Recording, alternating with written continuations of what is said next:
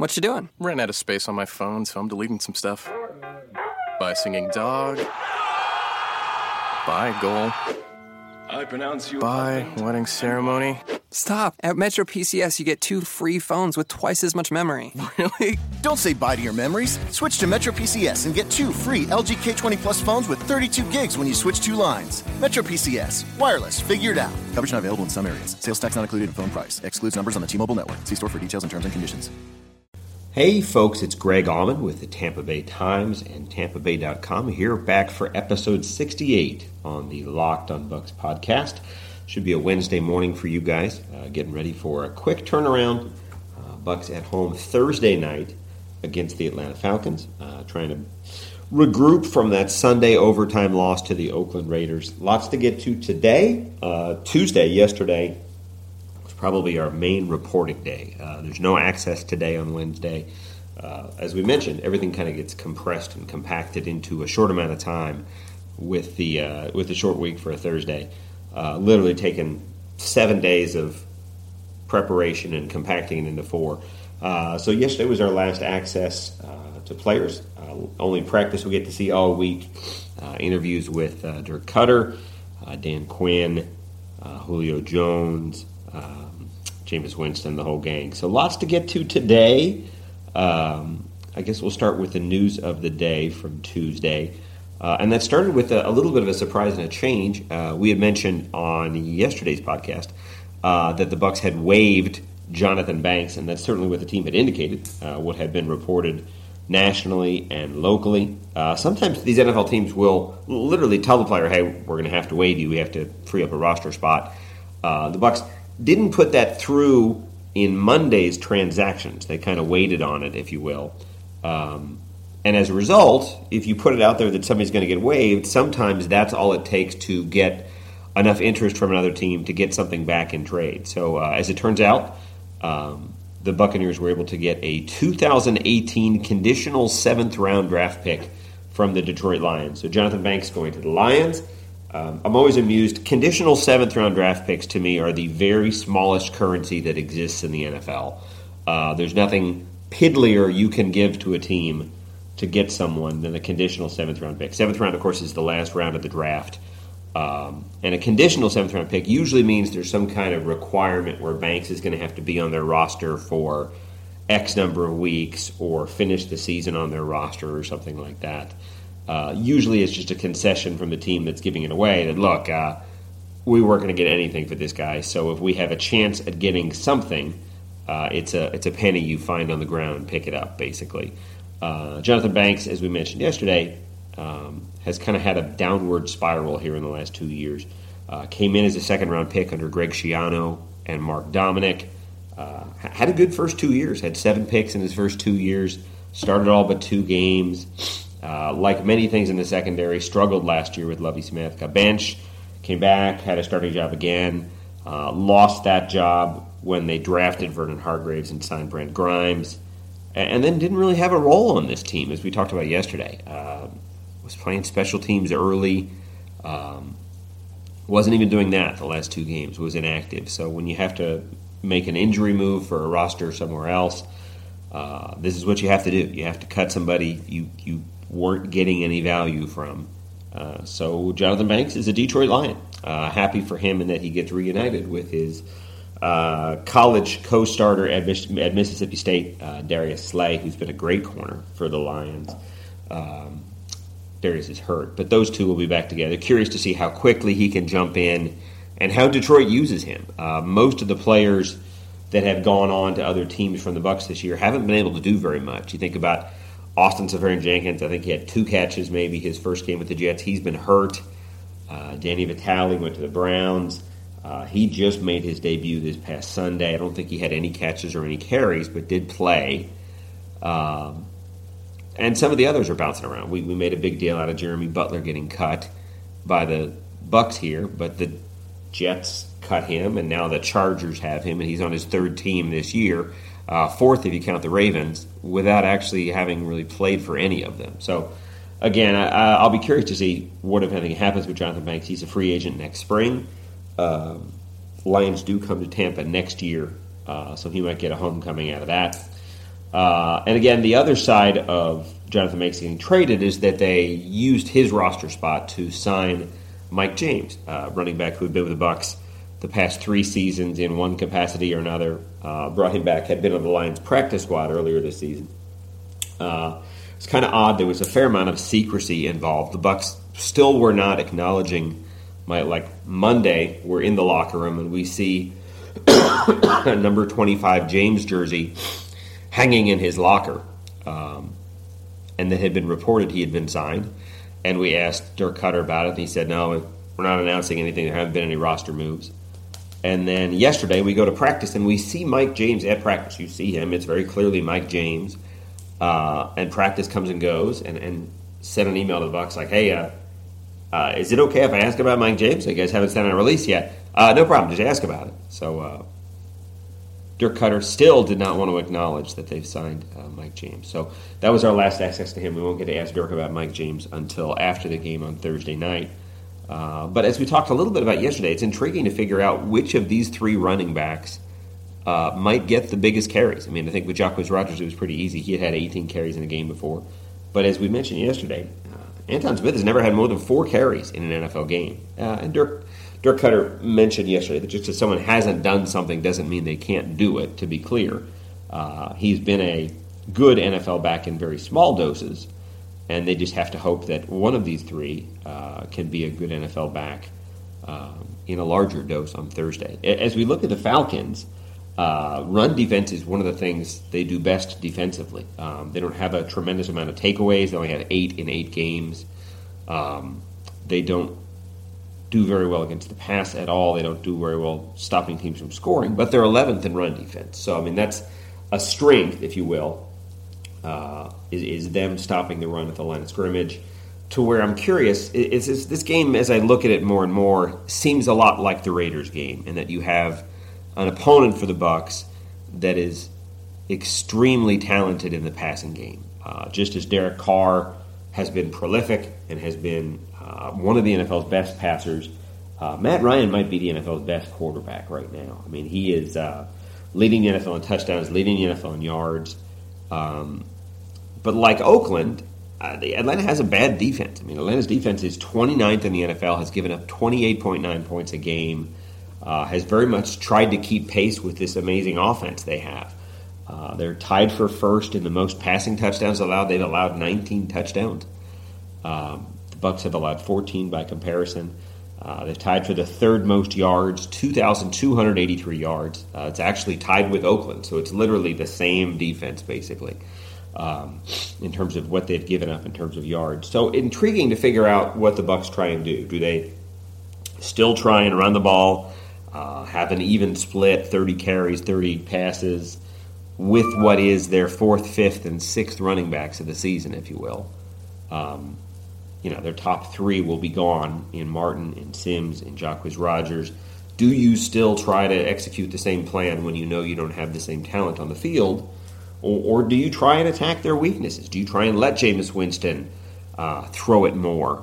Jameis had 32 passes on Sunday against the Raiders, but when your opponent has 59 passes, you're definitely the conservative side of things. And a lot of that was that Oakland kept themselves on the field to have more passes.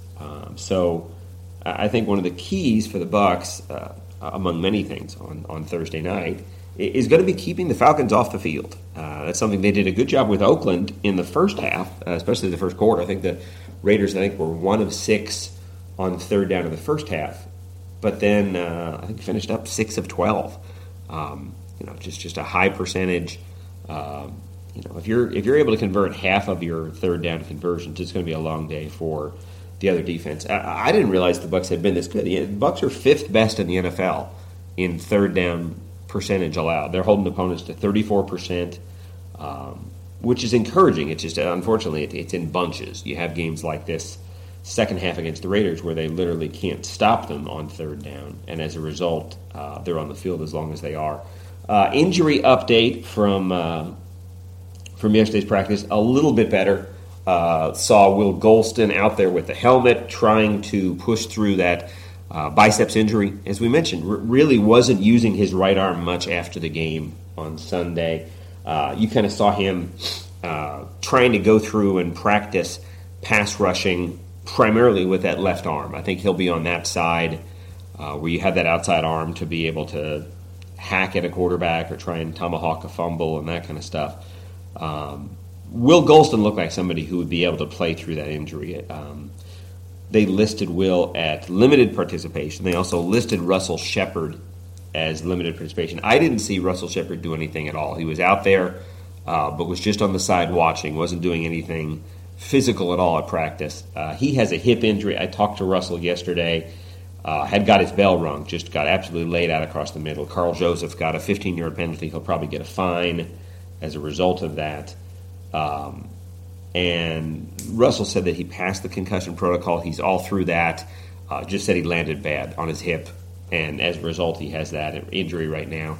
If he can't go, if for some reason he's unable to play on Thursday night, they probably would have to make a move just to get one more receiver.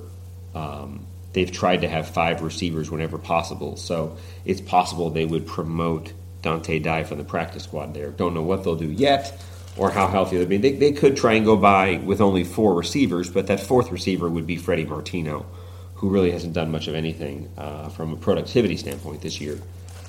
So we'll see about that. That's kind of hard to know which way things are going to go with that. Thursday night NFL, we've talked a little bit about the quick turnaround teams had, how hard that is. Obviously, the last time the Bucs and Falcons met on a Thursday, it didn't go very well. Back in 2014, when Mike Smith was coaching the Falcons and Dirk Cutter was the offensive coordinator, week 3, Bucs went up there and got destroyed. 56-14 was the score. I think it was 28-0, like a play into the second quarter. Matt Ryan just had a field day, just lit him up.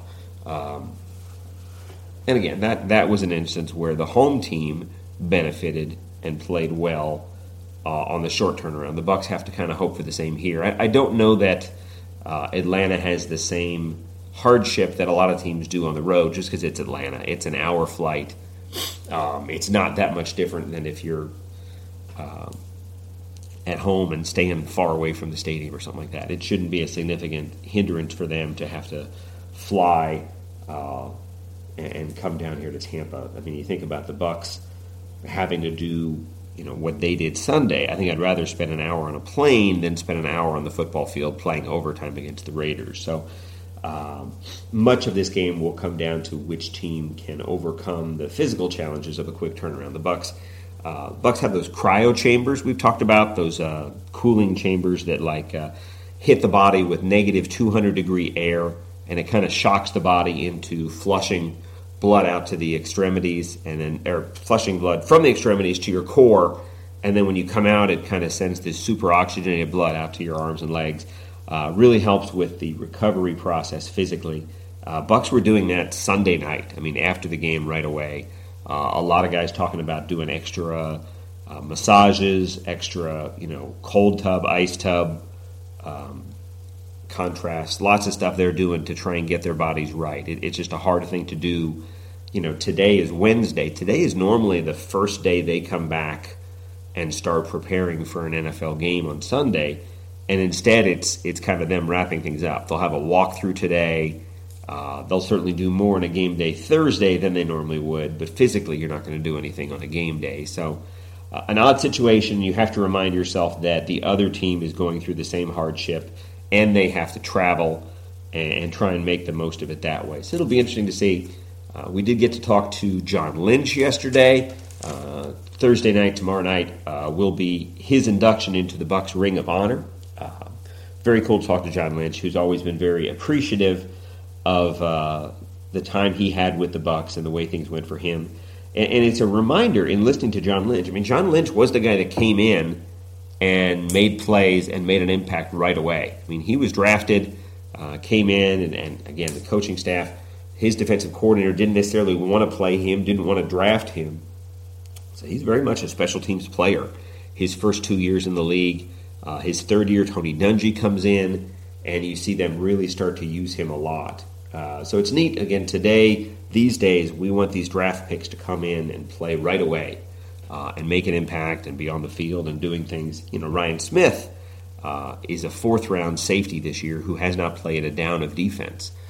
He's been their kickoff returner. He's played on special teams, but hasn't been, as bad as the pass defense has been for the Bucs, has not gotten on the field as part of that pass defense. So I think John Lynch is I'm not saying that Ryan Smith's going to be John Lynch by any means, but I do think it's a reminder that some of these players can be slow cooked, can be kind of slowly eased into learning the NFL, playing in the NFL.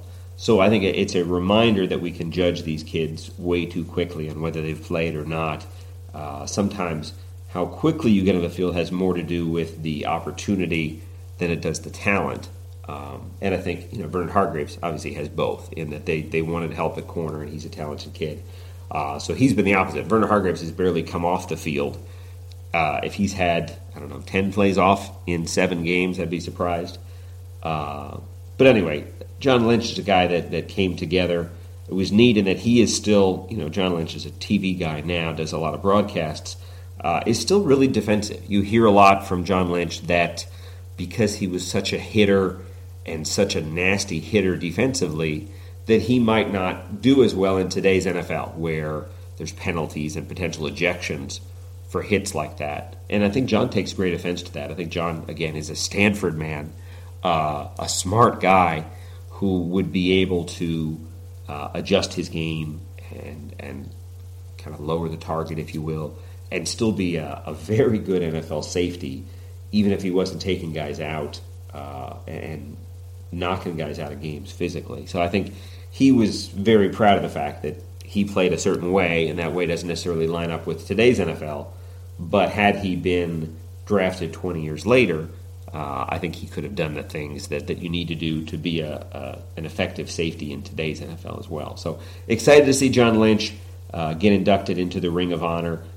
Anytime you have that induction for the Ring of Honor, it's always intriguing to try and sit back and figure out who the next person is going to be. They've hit pretty well on the Super Bowl team and their stars from the team, and that Brooks and Sapp obviously got in as they were going to the Hall of Fame. Mike Allstott got in. So it's like, where do you go next? You could certainly go, if you wanted to stay with the Super Bowl team, you could certainly stay, maybe have Dungy if you wanted in the Ring of Honor. Rondé Barber will certainly go in at some point. If you want to go a little bit earlier, you got guys like Warwick Dunn. That would make sense. And if you wanted to go really early, there are other guys from this team early on you could certainly do. Obviously, John McKay is in the Hall of Fame as the Bucs' first coach. Jimmy Giles is in as an early tight end. Doug Williams is in now. So there's certainly some representation from those first 10 years. Leroy Selman is in the Ring of Honor as well. So you sit here and try and figure out, okay, who's the best player not in the Ring of Honor? And again, I think they're consciously trying to honor different eras and call back to different generations of Bucs as they do this. So it'll be neat to see. Usually a lot of the former Bucs are back in terms of other Ring of Honor members. So we'll probably see Sapp and Brooks and Allstott and all those types tomorrow night at Ray J. It's a little bit crazy on a night game because it's so much going on and so tight deadlines, but usually we can get a little more time with Lynch at halftime after his ceremonies. But it'll be a neat thing there for everybody in attendance to see, to get a new addition to the Ring of Honor there. He was just at Denver's Ring of Fame not even 2 weeks ago, like 10 days ago, a week ago Sunday. So quite a 2 weeks for him. He actually went to London between these two things. So he's had a lot of travel. I don't know if he's been home very much in the last 2 weeks. But happy for him and neat to talk to him the other day. So guys, we have one more podcast here to preview our Falcons game on Thursday night. Friday can actually be a wrap-up podcast for once, and then we'll have all of next week to look ahead to the Bears and their third straight home game there. But that will wrap things up for now, guys. Thank you very much for listening. Certainly, again, welcome your comments here. If you want to hit me up on Twitter, at LockedOnBucs. You can shoot an email if you want to lockedonbucks@gmail.com. Always appreciate the comments and the feedback and all you guys listening there as well. Thanks again, folks. This will wrap things up for Wednesday. We will be back Thursday for one more preview before the Bucs and Falcons go on NBC on Thursday night. Thanks again, guys, for listening to episode 68 in the books. You have listened to the Locked on Bucs podcast for the Tampa Bay Times and TampaBay.com. This is Greg Auman. Thanks again. We'll be back tomorrow. What you doing? Ran out of space on my phone, so I'm deleting some stuff. By singing dog. By goal. I pronounce you. By wedding ceremony. Stop. At Metro PCS, you get 2 free phones with twice as much memory. Really? Don't say bye to your memories. Switch to Metro PCS and get 2 free LG K20 Plus phones with 32 gigs when you switch 2 lines. Metro PCS. Wireless. Figured out. Coverage not available in some areas. Sales tax not included in phone price. Excludes numbers on the T-Mobile network. See store for details and terms and conditions.